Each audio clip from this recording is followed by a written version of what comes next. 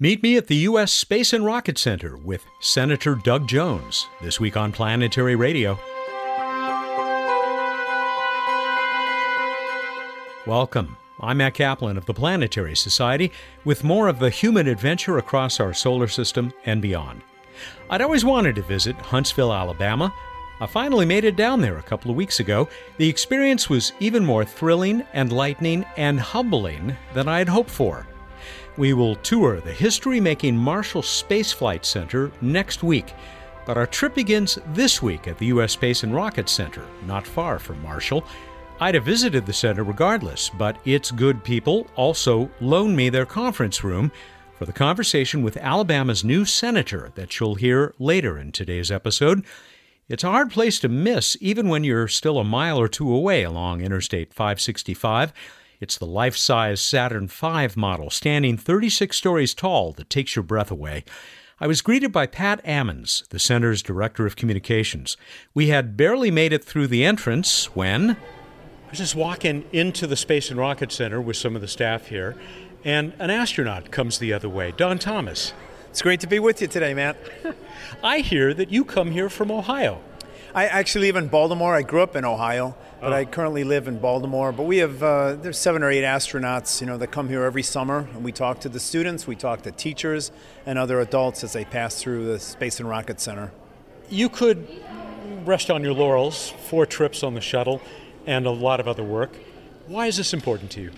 When an astronaut leaves the astronaut program, they struggle with what do you do next? How can you top a career like going in space? So it's always, you struggle with what to do next. For me, I had a passion for education and talking with students. I really enjoyed doing that, and I found I had a passion for it. So when I left NASA, I decided I'm going to get a job in education. I worked at a university for 8 years and did some, university speaking, but they mainly hired me to do outreach programs, going out to elementary, middle, and high schools, and I would visit 80 schools a year. So I have a passion for that. It's really important for me to help that next generation. I wanted to be an astronaut ever since I was 6 years old. I got inspired watching Alan Shepard launch into space on May 5th, 1961. I saw that and I said, I want to do that. I know that power of inspiration. And that's what I hope to do here at the U.S. Space and Rocket Center. I hope that I can inspire that next generation of astronauts. I want them sitting out there hearing about my adventures, and I want them to say, I want to do that. I want to be that first person on Mars. And that's the thrill I get out of this, is hopefully inspiring that next generation. And what I wait for in my life is a phone call from somebody who says, I just got back from Mars. You came to my school 25 years ago. I heard you talk, and you inspired me to do that. If I ever get a call like that, I'm going to drop the mic and say, okay, game over. That's it for me. That wouldn't be bad, would it? That's a good way to end it, yeah. Yeah. Would you believe that a gentleman I was just talking to a few minutes ago, he and I were comparing our notes, because we're almost the same age, watching Alan Shepard as little kids and how that inspired us and how we'd still like to go where you've been. It was Doug Jones, senator from Alabama. Okay, yeah, this is something you talk to many people in our generation, and we all wanted to be astronauts since we were little. It's a really powerful, inspirational program. Young students today have that same passion that I had 60 years ago, no different. And I travel around the world. We have students from, 50 countries, 60 countries visit the Space and Rocket Center every summer here. And you see that same passion anywhere you travel around planet Earth. Space is a fascinating area. It's touching the unknown. It's a magical world where everything floats up there. So it's a natural one of curiosity for young students, and young students are all about discovery and exploration, and that's what we do in space. So I'm just thankful to be a part of it, and I'm never surprised when people say, yeah, they want to do that also, or do it too. What's special about this center? I mean, you probably could have gone to a number of places around the country and put in your time. I've been coming here for about 11 years since I left NASA. I come here every summer, 3, 4, 5, 6 times, and I do some other programs with the U.S. Space and Rocket Center. This is an amazing place. The first time I came here, I did programs for the students. I thought, wow, that was really great. I really enjoyed it. The more you come back here, the more you get sucked into the mission. because you see how it changes students. You have students that come here, they may be a little shy or unsure of themselves. They leave here after a week with new confidence and new friends. Many of the students will come here and they would share with me that their kids at school make fun of them because they want to go to Mars. And I share with them, I said, hey, when I was in high school, I would tell my friends, I want to go to the moon. I want to walk on the moon. I want to be an astronaut. And they would laugh at me. I said, do not be afraid of that. Let them laugh at you. You make it to Mars. That's what this place does. This is one truly of inspiration and exciting young students. They will become our next generation of astronauts, scientists, and engineers. And even if they don't work for NASA in the future, they'll be in some field of science or engineering. So this is really, I see it as a real magical place. The mission here is so critical for our country, for the state of Alabama, for our entire country and our future, especially in space exploration. And it's refreshing for me. I see that same enthusiasm, the same twinkle in their eye. I recognize it. I said, I used to have that same twinkle. So I think you still do. I might have it. I don't know. But I'm glad we can still get that next generation excited. That's still a powerful program. Thank you, Don, for this and for going from exploration to inspiration. You're very welcome. I'm honored to be here with you today, Matt. Thank you. Pat, I have to thank you because on very short notice, you've enabled me to have, well, you were one of the people who's enabled me to have a great time here in Huntsville. And now we are standing in the center, and this has just been spectacular. Oh, it's been my pleasure, Matt. It's such a pleasure and a privilege to be able to share what we do here at the Rocket Center with people who sometimes may not realize Huntsville, Alabama's contribution to the space exploration, both in the early days of the Apollo era, all the way through the shuttle, and now with the Space Launch System being managed right here at Marshall Space Flight Center. So we are always thrilled for the opportunity to share the great work that we're doing here and to let people know that space exploration doesn't take place just at Kennedy Space Center and Johnson Space Center, which is where people go when the cameras come on. All the nuts and bolts work of the space exploration is done here in Huntsville, both with NASA and also the commercial sector. So It's a thrill to get to share that. So right now we're standing in the Davidson Center for Space Exploration, which is a building that is devoted in large part to the Apollo program and the work that was done here in Huntsville on that, beginning in 1950 when the Von Braun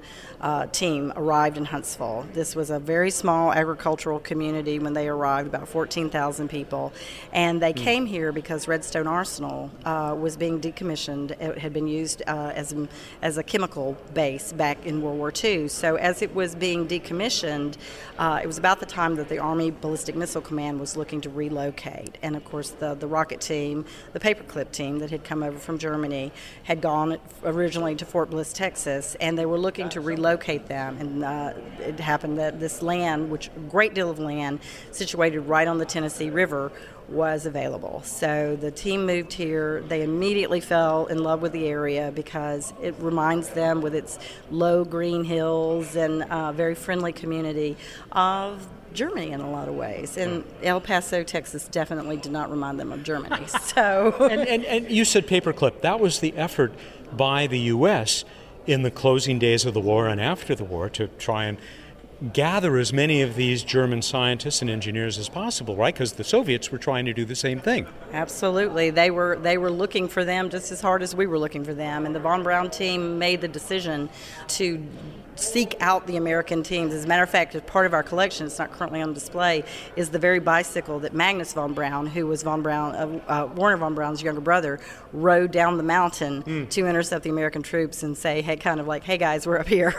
So they surrendered to the Americans, and I really think that just truly changed the course of history, because if it had gone the other way, if the Russians had gotten to them, if the Soviets had gotten to them first, it's hard to know what would have happened. We might not have gotten that gigantic rocket that is standing right outside this building, the Saturn V. Okay, so what you're looking outside the building is a replica. Yeah.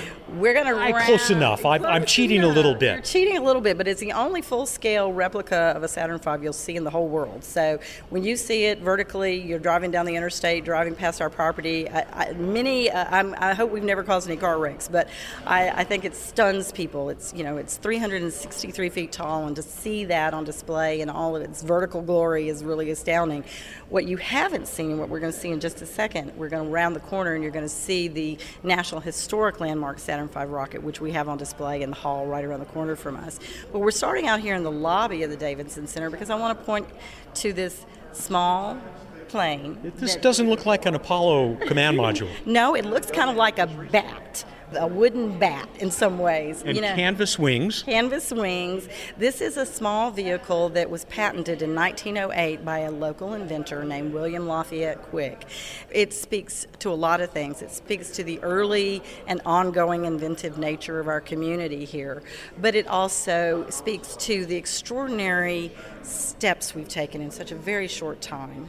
And I think it's always important to remember that as you walk around this corner, because as soon as we round this corner here, we're going to see the big Saturn V rocket. The real thing. The real thing. This is the dynamic test article that was used here here in Huntsville in 1965 to test the integrity of this vehicle. And Alex McCool, who's one of the engineers who worked on that, will tell you a lot more about that. But I just want to tell you from a visitor's experience and someone who's not necessarily scientific myself, that this is just one of the most extraordinary sights you can see when you round this corner. And to realize that it was only 61 years from when that vehicle out there was patented and just barely lifted off the ground before it came crashing down to when we landed on the moon. And that is just an incredible story of a human achievement. And I think one of the greatest things that the human mind has ever been able to do. This is stupendous. Stupendous. Now, we're at the business end. There are those 5 huge F1 engines, the biggest liquid-fueled rocket engines ever made. Ever made. It's actually still the most powerful. And when they tested this in 1965, this very vehicle in 1965, when they fired off all 5 of those engines, it registered as an earthquake as far away as Birmingham, and that's 90 miles to the south of us. It broke windows and cracked foundations, created all kinds of havoc, which is why we don't test giant engines here in Huntsville, Alabama anymore. Town got too big. Now all of that work, of course, is done at Stennis Space Center in Mississippi. Like the Grand Canyon, I don't think I can capture this in a photo that will really impart how gigantic it is. Photos nor video do this justice, because it's one of the most extraordinary things, and I, from all ages, I've seen astronauts who've flown in space. I've seen children from all different walks of life walk around that corner and see this in front of them, and literally their mouths drop open and they go, wow. And what's really extraordinary, and I'll let Alex take you on that journey, is when you get to the other end of this building, you're going to see the Apollo 16 capsule, the command module. And if you stand there and you look inside that tiny little command module and you turn back around and you look down the full length of this rocket, it's truly an astounding experience to just imagine what it was like and the bravery it took to climb inside that capsule and launch to a place we'd never gone before. Just a word about the center itself and your mission here. And the fact that this is, and I'm not here to do a commercial for you, but what the heck, this is a must-see. I think it's a must-see, and I think, for one thing, I think it's important for people to understand some of that early days of space exploration, but also to realize we're not done yet. And one of the things that is really important about this, we're a commission of the state of Alabama, and our whole purpose is to educate and inform both about the history, the present, and the future. One of the things we have on display here is an exhibit that talks about the work that's currently being done on the International Space Station. But also another very important thing that we do here is we're home to Space Camp. And a lot of times people use that term in a generic sense, but it's not generic. And in fact, it is a real thing. And we've been doing that since 1982 in Huntsville. So this is a 36-year-long strong program. We've got a team standing right behind us, actually, and these are families who are part of taking part in a American Girl at Space Camp experience, because we partnered with NASA and American Girl to create a character who became the 2018 Girl of the Year. And her story is about a young girl who wants to be the first girl on Mars. And the first thing she does, and part of that journey, is to go to Space Camp, which is all about exploring opportunities and realizing that you can be part of something much bigger than yourself, that is part of being a great team player and learning how to work to the best of your abilities. And we've been doing that at Space Camp for a really long time and have a very successful program. And we have lots of folks who come from all over the country and all over the world who attend our programs. A lot to see here. I look forward to seeing as much of it as I can. And I guess we should go meet Alex McCool. Absolutely. Let me introduce you to the man who is truly a legendary figure in space exploration. And I'm so glad you're going to have an opportunity to meet him. So I'm going to turn you over to Alex McCool. Thank you, Pat. Hello, Alex. You're Matthew. I am. Okay. It's a pleasure and an honor to meet you. Thank you. That introduction to 94-year-old Alex McCool was no more than a tease. McCool worked with Wernher von Braun from the 1950s, eventually leading NASA's development of the rocket engines that would take us to the moon. Stick around for highlights of a personal tour of the U.S. Space and Rocket Center led by Alex. But I had another reason for being at the center. It was to sit down with the man who had invited me to finally visit Huntsville when I met him in Washington, D.C. You've probably heard of Senator Doug Jones. The Alabama Democrat was elected to replace Jeff Sessions when Sessions left the Senate to become U.S. Attorney General. I was in D.C. last May for the Humans to Mars Summit and to help celebrate the formation of the Planetary Science Caucus, a gathering of senators and representatives, Democrats and Republicans, united by their belief in the importance of space exploration. When Senator Jones learned I had never been to the Marshall Space Flight Center, he insisted that I make the trip, which was just fine with me. So, 3 months later, Senator, thank you for this. Welcome to Planetary Radio. Well, thank you. I appreciate being here. It's great to be back in this facility. I love this facility here. It's awesome at the Space and Rocket Center. You know, I only learned at lunch today, where you were the keynote speaker for this big Huntsville Chamber event, that you used to be a board member here. Absolutely. Back during the days of my U.S. Attorney days, I was on the board not only here at the Space and Rocket Center, but I was the board's representative to Space Camp at the time. So I had an incredible experience here with this facility, getting to meet some old astronauts. I mean, it just was just an incredible time. I heard you say up at the lectern today that you were or maybe are an astronaut wannabe. Oh, I continue to be. I will be until the day I die. Now, I was 6 or 7 years old when Alan Shepard first went up in the original Mercury 7 astronauts that were just heroes of the day. In those days, you know, you would stop at school and you would watch the blast-offs and the splashdowns, and through the Gemini and Apollo projects, it was just the most fascinating time for me. And I'd always just dreamed of going into space, just continually fascinated. My grandfather and I especially, we dreamed for that day when we would land on the moon and put a man on the moon. And unfortunately, he passed away like 6 weeks before the Apollo and Armstrong and Buzz Aldrin. And it's just been a part of my DNA ever since I was little. I happen to know that you and I are almost exactly the same age. So I'm not surprised to hear that you were excited about that. I think everyone that grew up in that era just dreamed of being an astronaut and going to space. It was not the science fiction books that we had as kids. It was real. I mean, we saw it, and we saw it evolve, where Shepard and Grissom would just go up and down, and then all of a sudden, John Glenn went around just 3 times. Just 3 times. And then by the time you got to the Gemini with 2 and the spacewalks and Apollo, I just, look, I can go back and relive it, every one of them. I shouldn't take the time to do this, but do you remember where you were when Neil Armstrong stepped on the moon? Absolutely. I was sitting in front of a TV set at home. I'd taken off. I was a lifeguard at the pool in 1969, and I left so that I could watch. I actually kept all the newspapers during the time.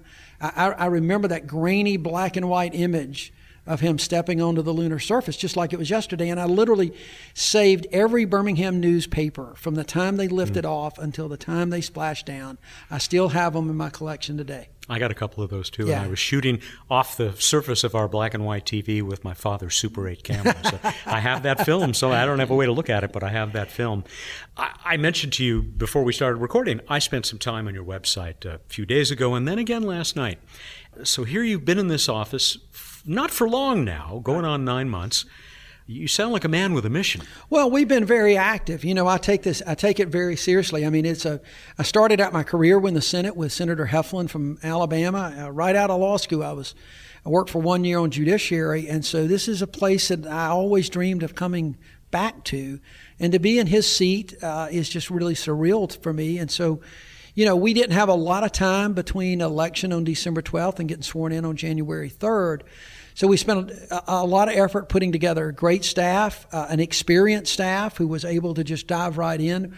We're on committees that are important to the people of Alabama. And so it gave me some real opportunities to get to know other senators, to get involved with them in some bipartisan way on some of these bills, and just not shy away. I'm not one to just be too cautious. I want to be somewhat, but I'm not too cautious. If I see something I like and I think it's good for Alabama and others, I want to move on it. And so that's what we've done. We've co-sponsored over 100 bills right now. Some of those will get into law. Most of them will not. They're long-term goals. Some of them we're doing for messaging, but it's an exciting time, very exciting. The committees that you're on, none of them are, strictly speaking, space or science related. Right. But you did jump into this new Planetary Science Caucus, which, Absolutely. Full disclosure, the Planetary Society has helped to form. Right. Seems to me, in some ways at least, to be a kind of unique gathering, particularly for anyone in either the Senate or the House, because it is bicameral, right. And bipartisan, a place where people in the kind of job you have come together and with so many other issues that it's hard for them Sure. to get together. I mean, it touches on so many things that when you talk about this particular caucus, because you can go anywhere from space travel and the solar system all the way down to just STEM education and the importance of teaching kids that science and technology and everything else. It touches on so many things, but at the end of the day, for me, it was just simply a matter of just being an old astronaut wannabe that I could not let this particular caucus go unnoticed and without joining in. So I'm just happy to be there. My boss, the science guy, Bill Nye, he says space brings out the best of us in us and brings us together. Have you seen that? I mean, there's so many issues dividing us right now. Oh, look, I said today in that speech that you may have heard this, that, it seems in the history of our country that we seem to come together more in terms of when there's a loss, whether there's a tragedy, whether it's 9/11, whether it's the space shuttle disasters or something. But the space program and NASA in the 60s and 70s was such a source of national pride for everyone. It didn't matter who you were, where you were, how old you were, what race you were, what religion you were. This was the thing that really, would draw people together and was something that we were so proud of. And we were doing it and nobody else was doing it. The Russians weren't even really close to us. I'd like to capture that again, and that's why I think there's such an interest in going back into space. I think it would be really good for the country to start having these manned space flights again, because it is something that people can rally around. Everybody is interested in this. Everybody is fascinated by it. There's good evidence of that in what your body, the Senate, has been up to because of the funding for NASA, which a lot of us who are, space fans, space geeks, think is a pretty good turn of events. Yeah, no, this year I was fortunate enough to be in there. I tell some of my colleagues they should have done the budget before I got there, because I didn't get there till January, and it should have been done in the fall. But be that as it may, we had a budget bill that appropriated some $20 billion for NASA, which was about, I think, $1.6 billion more than what the president had authorized. There is such I think an interest, and as you said, a bipartisan, bicameral way to really make NASA, continue to have NASA as the leading authority, whether it's a space and space travel or just the science that surrounds the study of our universe. So you're a true believer, but there's good politics in this as well for you. I mean, here we are in Huntsville. I spent the morning. Really? You think there's good politics for me being from Alabama here in Huntsville? Gosh, I need to make a note to staff about that. Yeah. We are close to Marshall Space Flight Center. I had a fantastic morning there today, not just talking about the Space Launch System, although I'd like to hear what you think about that and the ongoing support for it, but the whole breadth of things that they do there. I mean, the science they support on the ISS, and we talked to a guy with the Fermi mission that is uncovering secrets of the cosmos.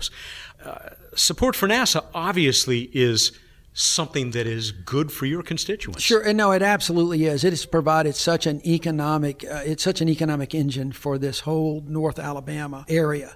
And it has, going back to 1960 when they founded the Marshall Flight Center here. And Wernher von Braun, and we're sitting at his conference table today. I'm still just amazed. That this table. At this table, that this was Wernher von Braun's conference table, that so much was done and accomplished just around this table. I just get goosebumps thinking about it. It is important. It's an economic important. It's a twofer for me. It's great for the economy. It's great for Alabama. And it is good politics. There's no question about that.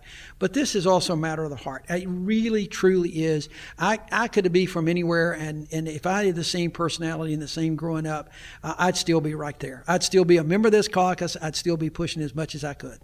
When I was headed into Marshall today and the Redstone Arsenal, I was impressed because there were so many cars. It was like, being on a throughway, tollway up in New York or something, lining up at that gate there to show off our badges. Obviously, there are thousands of people who've got good jobs here. It's the Arsenal itself, Redstone Arsenal, has grown just dramatically over the last 20 or 30 years. And it's not just NASA. A lot of people, when they think of Redstone Arsenal, they think of NASA. And you can still see the old test centers out there, the engine test areas that they had for the Saturn V and other things. But it's really more than NASA. It's the Army, it's the Army Missile Command. It is the FBI has got a huge presence out here now. So there are so many things, and the contractors that are doing the work with NASA and with the Army and with the FBI are also establishing their facilities on the Arsenal. So it has just grown, and it is such as I said, it's an economic engine for this area. You mentioned the STEM benefits of investments in NASA, and I assume by extension in other science. I'm sure you know that the administration, in its budget, tried to do away for a second time, I think, with the education division in NASA. I'm guessing that you thought that was a bad idea. I think that was a bad idea. There was so many things in the president's budget that I thought was a bad idea, and that was a big part of it. And I don't think there was an appetite with Congress for doing something like that. Every member of Congress, every U.S. senator has people that depend on those things. It's important for their districts. It's important for their states. There were a lot of things about the president's budget that was just, I think, I've said this before, that was just DOA, and that was one of them. I just don't think Congress would ever let that happen right now. NIH funding, all manner of science funding is important. I think people forget sometimes how many of the things that we take for granted today really had their genesis like in the space program. If you don't promote that research and development, you don't know where you're going to be in 5 years, 10 years, or whatever. It's not all private research. It's also government-funded research. Do you think NASA is doing a good enough job of explaining to people what they bring to American society and American industry as well? That's a tough question, and the answer to that is probably not. But I don't know if it's. I'm not sure they really have to do that completely. I think it's the things that, with the things that they need to show folks of why it's important to go into space, why it's important to send an unmanned vehicle to Mars. And to have that vehicle, that rover, just walk across the rocks and crevices in Mars. They do a really good job, I think, of promoting that. And at the right times, they do a very good job of trying to tell how they are ingrained in the fabric of our society. But it's so ingrained, we would have to double and triple their budgets just to do that education component, because they do so much that I think that they have to pick and choose. And they're doing a pretty good job of that, I think. And they've got so many things in the works. As the space station is getting older, and trying to figure out how to phase that down so that we can do the next phase of our exploration of the solar system. I am so glad you went in that direction, because there are a variety of opinions now about what should happen with the International Space Station. There are people who want to keep it going long past what was expected to be its lifetime.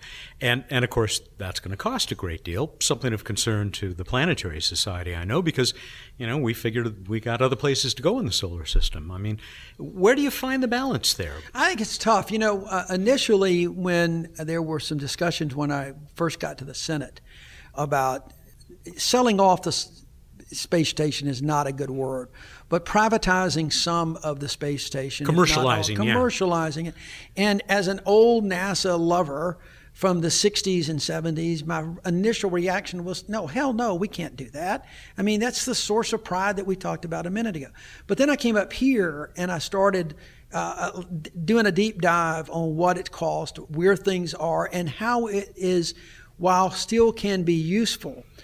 As you said, there are so many other things, and technology has advanced so far that we need to be focusing on, that it seemed to me to make a little sense that we start doing some things and letting private businesses, if they want to use what's up there, let them do that. So I've started to come around a little bit more, because the one thing that I want to make sure is that we have the resources and the ability to go forward and not just keep the status quo. And there's just so much you can do with a space station that is as old as the International Space Station. And there is so much going on in private industry. I mean, everybody knows the SpaceX's and Blue Origins, but I was surprised to see how many hundreds of companies are based right here because of what's going on here in Huntsville. And something like, I don't know, 50 or so of the Fortune 500 companies based here. That's amazing. Obviously, again, very good for this region. It's the economic engine that drives this place. And every one of those companies are not just engaged in what's happening now. They're engaged in what's happening tomorrow and the next day and the next year. And they're looking ahead. And that's why this facility at Redstone Arsenal, the Marshall Space Flight Center, is so important. It is a place where all of those folks can come in one strategic location. They collaborate, even though some of them compete against each other in a lot of different fields. They come here and they collaborate, because it's not just it's science, and it's also national security. There's so much that goes on here. It's just extraordinary. Your colleague on the other side of the aisle, Ted Cruz of Texas, I've heard him say twice now, make no mistake, we are going to Mars. In other words, humans on Mars. Do you agree? Do you think that's the right direction? Yeah, I think we're headed that way. I don't know when or how necessarily, but I think we're headed that way. I think that the public and the Congress, I think they're yearning to see that again. And I think the more, the public's really funny. We're now so social and entertainment driven, and TV and movies and social media and all. And the more you see on these, the more Star Wars movies you see, the more entertainment that you see that talks about this. That was driving things back in the 60s and 70s. I think it keeps people's interest up. They see those things now, and they're not seem to be as far-fetched as they were when Star Wars first came out in the 1970s. And so I think Ted's right. I agree with him, and I hope that he and I both live to see it. Me too. All of us. I'm going to come back to where we started. You said you were an astronaut wannabe. You still want to go? Absolutely. I tell these folks up here, every time I meet with somebody from NASA, I just say, well, look, I said this when I was a U.S. attorney, and NASA was one of my clients, that, as a lawyer, I'm supposed to learn everything about it, and I can't really do that unless I go up in the space shuttle. I've told folks now, every time I meet with the NASA folks, I said, I assume you're saving me a seat. And we can go. I mean, John Glenn went up. My colleague Bill Nelson went up at one point. There's no reason why Doug Jones can't go up. I just got one suggestion or request for you, because if you go, I think you ought to have a friendly reporter along with you. Oh, it's got to be documented for sure. Yeah. I mean, it wouldn't be the same if you were just to go up without a somebody that does a podcast, for instance. That could do one from space. You catch my drift. Absolutely. It's pretty easy to catch, Matt. Thank you, Senator. My pleasure. Thank you. Senator Doug Jones of Alabama talking with me at the U.S. Space and Rocket Center in Huntsville. I told you we'd get back to Alex McCool. The more than hour and a half I would spend with Alex is one of the most memorable times I've had with any guest of Planetary Radio in 16 years. What you're about to hear is less than 20% of the walking oral history session I had with this true pioneer and hero of human space exploration. He started not long after World War II, even before he met and went to work for Wernher von Braun. This was long before the creation of NASA, when the U.S. Army was developing missiles based on the V-2 technology von Braun had developed for Nazi Germany. Now, Alex spends many days at the Space and Rocket Center, turning the Apollo program and more into living history for visitors young and old. You can hear my entire conversation with Alex through a link on this week's show page at planetary.org/radio. We only have time now for a few minutes of highlights. I won't interrupt what I hope you'll agree is a real treat. So we've just sat down on a bench with Alex McCool, who you just told me you worked on both the F1, the engines that we are sitting under, and the solid rocket boosters. The little firecracker sitting behind you here was called the Redstone. We're going to talk more about rocketry, and I'm going to give you a rocketry 101. Okay, that's what I worked in, propulsion. Okay, I don't know anything about avionics, guidance system. No, I can't even. I bet you know a little. No, not much. I'll tell you the truth. So, but what I'm going to do is first give you a little history, a little background. I don't know how much this is, and if I'm wasting your time, okay, you do like to just cut. I'll let you know. Go ahead. I want to hear some stories. I'll first give you a little history, then I'm going to give you rocketry 101. Okay, people say it's rocket science. It ain't rocket science. 99% of it is engineering, nuts and bolts, pumps, valves, lines, you name it. Well, you make my engineer friends happy. Yeah, there you go. Well, that's what I studied, engineering. So now we're looking in the F1. This is the F1 without the skirt that comes down to the turbine exhaust manifold. That's the turbine exhaust manifold. And I'll show you where it comes out up there, because it's got a gas generator. Now, both these pumps are mounted on the same shaft as the turbine, so it's all turning the same speed. Mm-hmm. You got me there? Yeah. It was simpler to do that. And what we're looking at is up inside. Look inside here, Matt. See that? That's the injector, what you're looking at. See all the holes? Hundreds and hundreds and hundreds of holes. Yep. See them? Now, the baffle's in there. Now, what happens, you set up high-frequency vibration coming back to you, and it destroys itself in milliseconds, and I'm going to show you that in the movie. In the 1960s, we were having this problem, blowing them up. Nobody got hurt, but it brought us to our knees. At that time, I set up an ad hoc team. Now, this is the 1960s. We're still using slide rule. You couldn't model this on a computer. No, that's right. See, we didn't even have computers then. We used slide rule. But to this day, we didn't understand it. So they came up with this configuration, but we've been taking different ones and blowing engines up. It just blew. Couldn't get it. Spent over $40 million in the 1960s. Okay, you with me on that? You bet. All right, so they came up with this configuration. Can you see those baffles? Look at those baffles. Yeah. Baffles are just on the face of the injector. And they got holes in them to keep cool with kerosene. Now, the chamber pressure, this is 1,000 psi, still 5,000 degrees temperature, same principle, same thing cooling the nozzle. See that manifold there? Yeah. You go back up to cool it. This right here is the turbine exhaust. I'll show you where it comes in here. With cool the skirt. See this skirt right here? Look down here, Matthew. See this skirt? Yeah. It's just gas cool. We don't refly the engines or anything. We don't worry about it. Not like shuttle. So we put that thing on a test stand, single engine test stand, put an insulated bomb in there, a lot of high frequency vibration measurement, accelerometers, temperature, you name it, high speed cameras, tested that thing, set the bomb up, stable, pressure's all stable, everything looked good. Said let's fly it. Nobody to this day has shown me an analysis that tells it what happened. The only thing I can figure out, it attenuates or dampens if you set up some kind of combustion process someplace. It starts going this way, the vibration, these kind of attenuates or dampens it. See, I don't know that. It's just my thinking. But it sounds like almost like waves interfering with each other, canceling each other out. That's what it's doing with these baffles.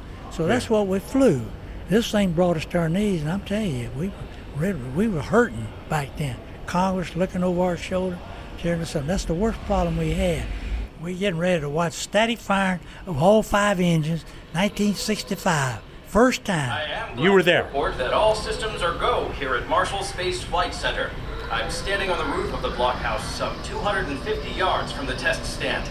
Beneath me, engineers are in the final countdown phase for the first static test of all 5 first-stage engines on the Saturn V, the rocket that will someday carry astronauts to the moon. This facility here in Huntsville has been the nerve center of the race to test the rockets. Werner von Braun and his team, along with engineers from Rocketdyne, have been designing and testing the F1 engine for years, trying to solve the problems caused by scaling up to such a huge and powerful engine. Violent vibrations caused by the igniting fuel ripped apart the engine, setting the program back. But now, in order to meet President Kennedy's deadline, it has been decided to test all 5 together, 2 months ahead of schedule. A failure during this test could end our hopes of getting to the moon by the end of this decade. Attention all personnel. Attention all personnel. Clear the test stand area. Clear the test stand area. Looks like the test conductor, Robert Sadler, has checked with his guys on their consoles to confirm all systems are go. Automatic countdown sequence has started. T-minus 7, 6, 5, 4, 3, 2, 1, ignition.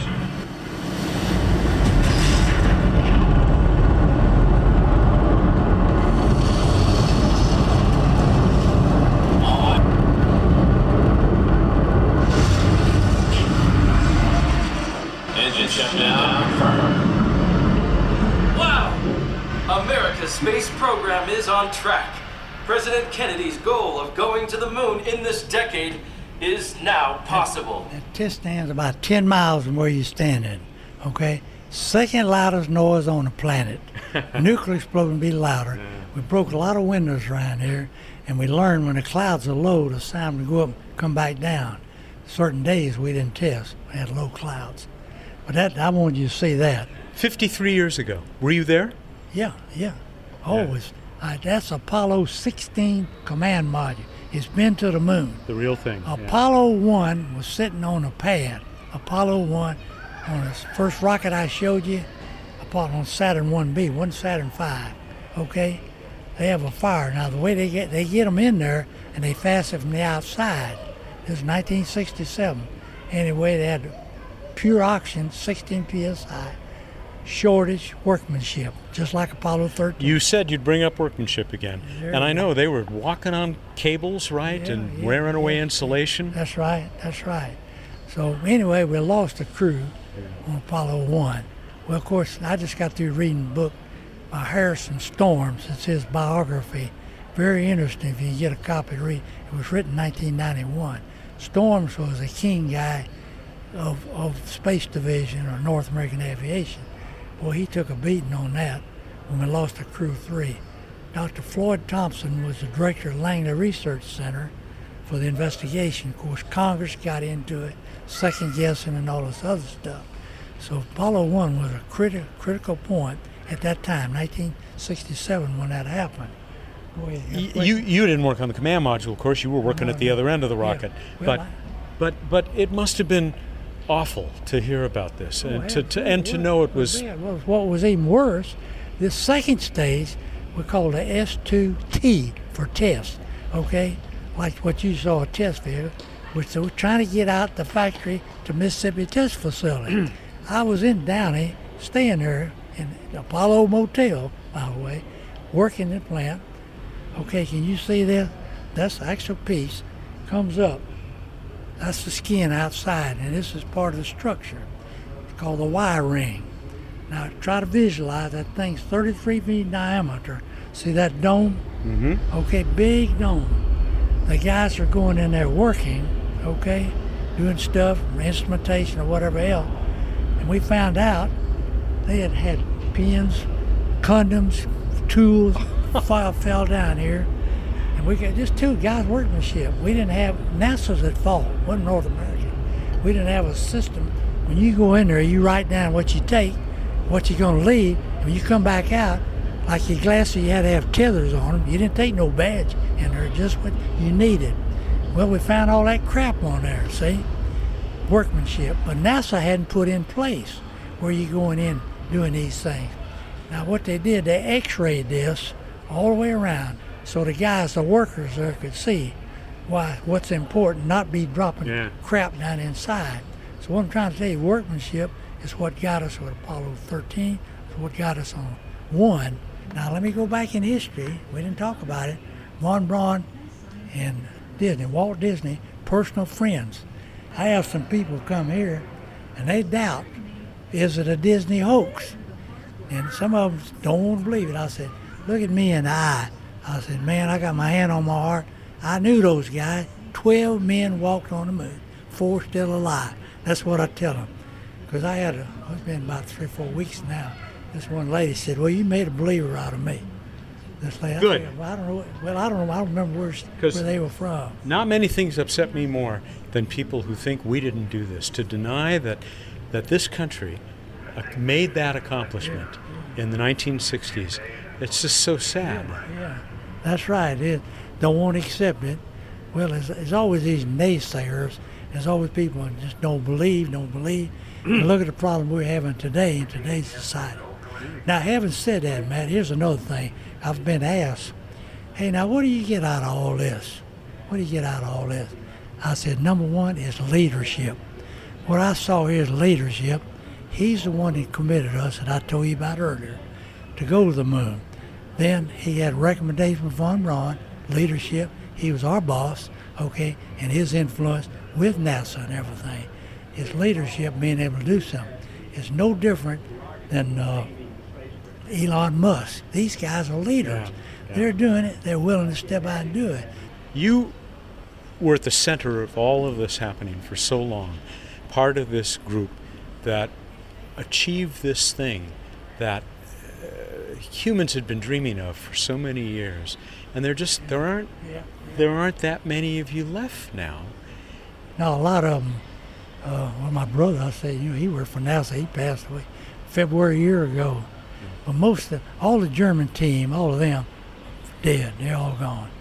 A lot of the other people, in fact, we lost another one there just last week. Jack Connor was involved in all the testing. But most of the old-timers, they're gone. But you must be enormously proud to have been a part of all this. That's why I come here, Matthew. That's why, to meet people. I've met people from all over the world. I guess I better go, but I want to thank you.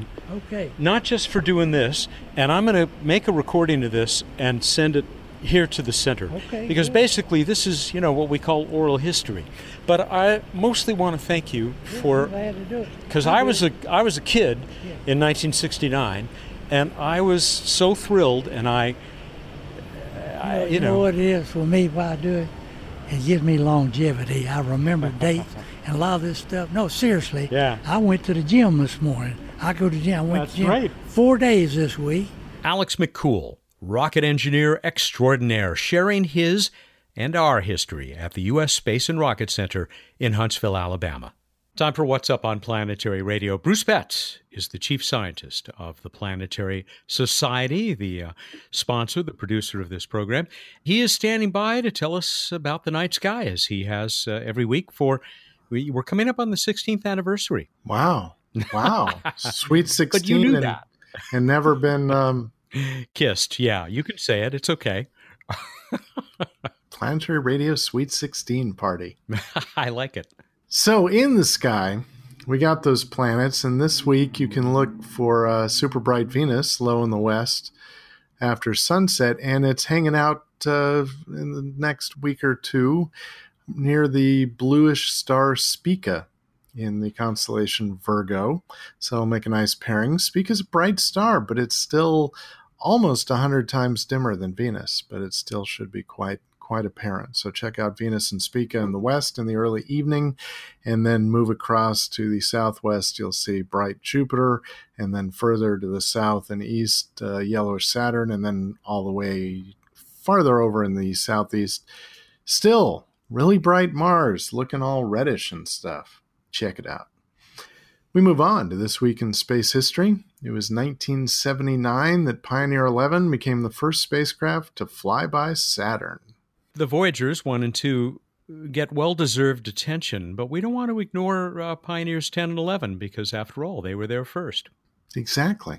They were, how you say, pioneers. Pioneers, yes. Pioneers, man. And now we move on to Random Space Fact. So I'm going to return us to the variable star Algol. And we talked about some of its fun nicknames, including Demon Star. in a trivia contest a few weeks ago. It's interesting and weird, and if you're looking for a more observational challenge, you can check out its dimming. It's not that hard to see, but what's interesting is it dims by a factor of 3 in brightness about every 3 days. It dims for a period of about 10 hours. And dims because it's an eclipsing binary, 2 stars orbiting around each other. It's lined up such that one goes in front of the other. And when the dimmer one goes in front of the brighter one, then it drops in brightness. So if you want a challenge, check out Algol. Again, not hard to see, but you need to watch it multiple days or at least the right timing to check out this dimming. It's in the constellation Perseus, which is between Cassiopeia and the bright star Capella. That's excellent. Thank you. All right, we move on to the trivia contest. We were talking about the Parker Solar Probe, and I asked you how many Venus flybys are planned for the Parker Solar Probe to adjust its orbit so it gets closer to the sun. How'd we do, Matt? I'm going to start with Carolyn Ozemek's response. She's in Florida, just because I love her enthusiasm. There will be 7. Read it. 7. Yes, I repeat. 7 wonderful, glorious, data-accumulating, orbit-altering, mind-bogglingly hot, sensational, fabulous flybys of Venus by the Parker Solar Probe. That is enthusiasm.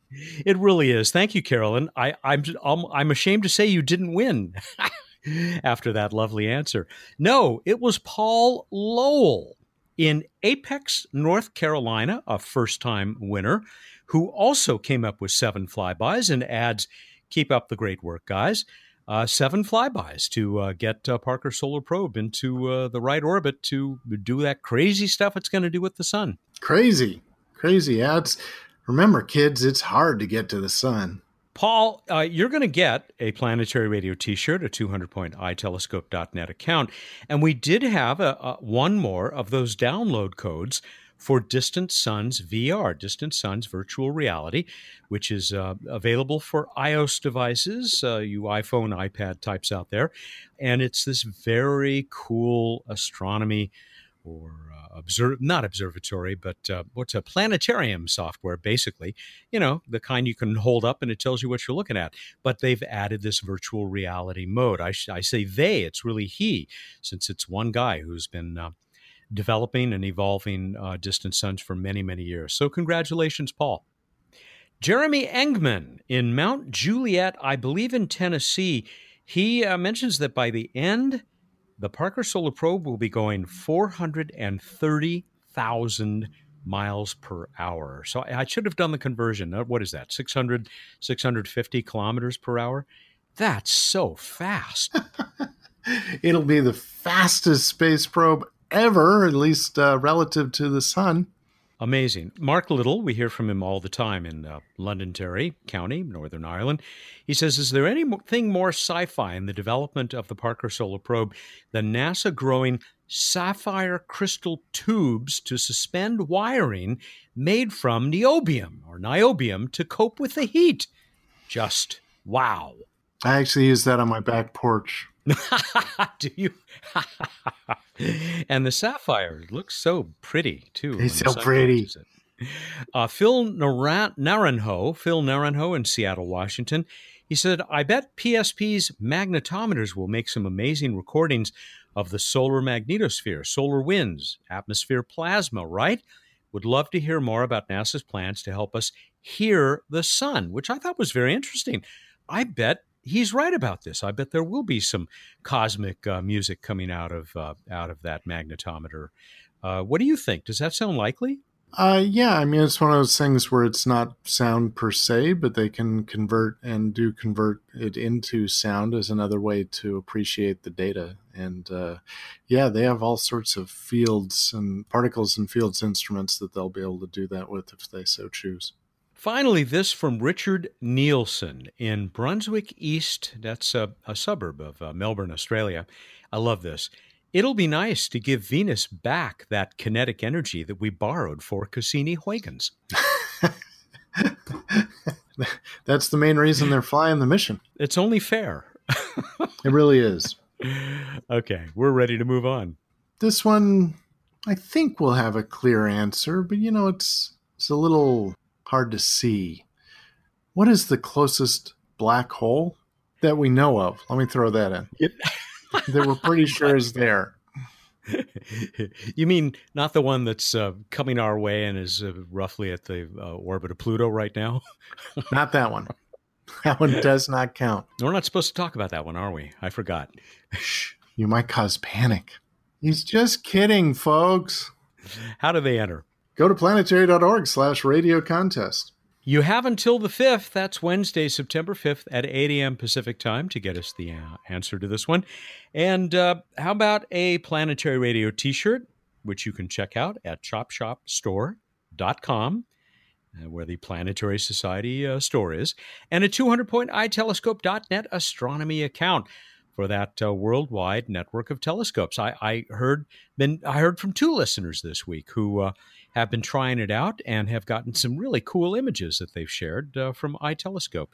You can too if you win the contest. Of course, you can always buy an account on iTelescope. It's nonprofit. Okay, I'm done. All right, everybody, go out there, look up the night sky, and think about how much you like Saturn's rings and all the other rings in your life. Thank you, and good night. One ring to rule them all. He's Bruce Betts, the chief scientist for the Planetary Society, among other things, and he joins us every week here for What's Up. Join me next week at NASA's Marshall Space Flight Center. Planetary Radio is produced by the Planetary Society in Pasadena, California, and is made possible by its rocket-loving members. Mary Liz Bender is our associate producer.